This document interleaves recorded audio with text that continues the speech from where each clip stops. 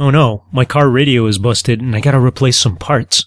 Should I go with the OEM parts, or can I use some other ones? OEM. Capital O, capital E, capital M. OEM. You know how a lot of products today are made up of a whole bunch of other products? Like, for example, a car. Toyota makes cars, but they probably don't literally make and manufacture every single windshield and muffler and tire and bolt and engine and car radio and whatever. They subcontract out. They pay other, probably smaller companies to make some of these components of their cars. This is where the concept of OEM comes into play, because OEM is an acronym that stands for Original Equipment Manufacturer. And if you think about those words, that might imply, you might logically think that all this refers to is the original company that made a specific component or a specific part.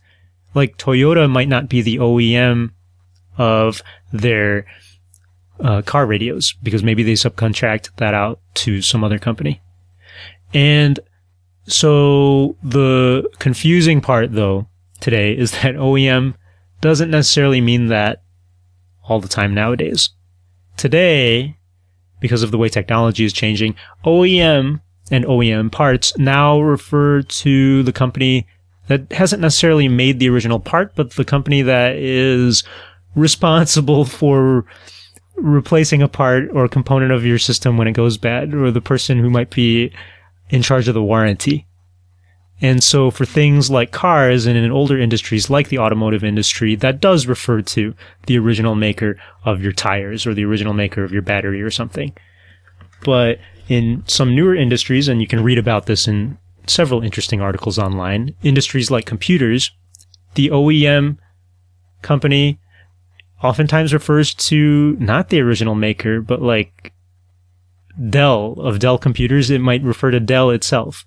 Dell might be the one responsible for the motherboard, and so they'll refer to Dell as the OEM because they made that computer, even though they subcontracted out other companies to make different chips and pieces of that computer. So that's confusing. Just think of OEM nowadays as the company ultimately responsible for a certain component or subsystem of a product. And that is context dependent.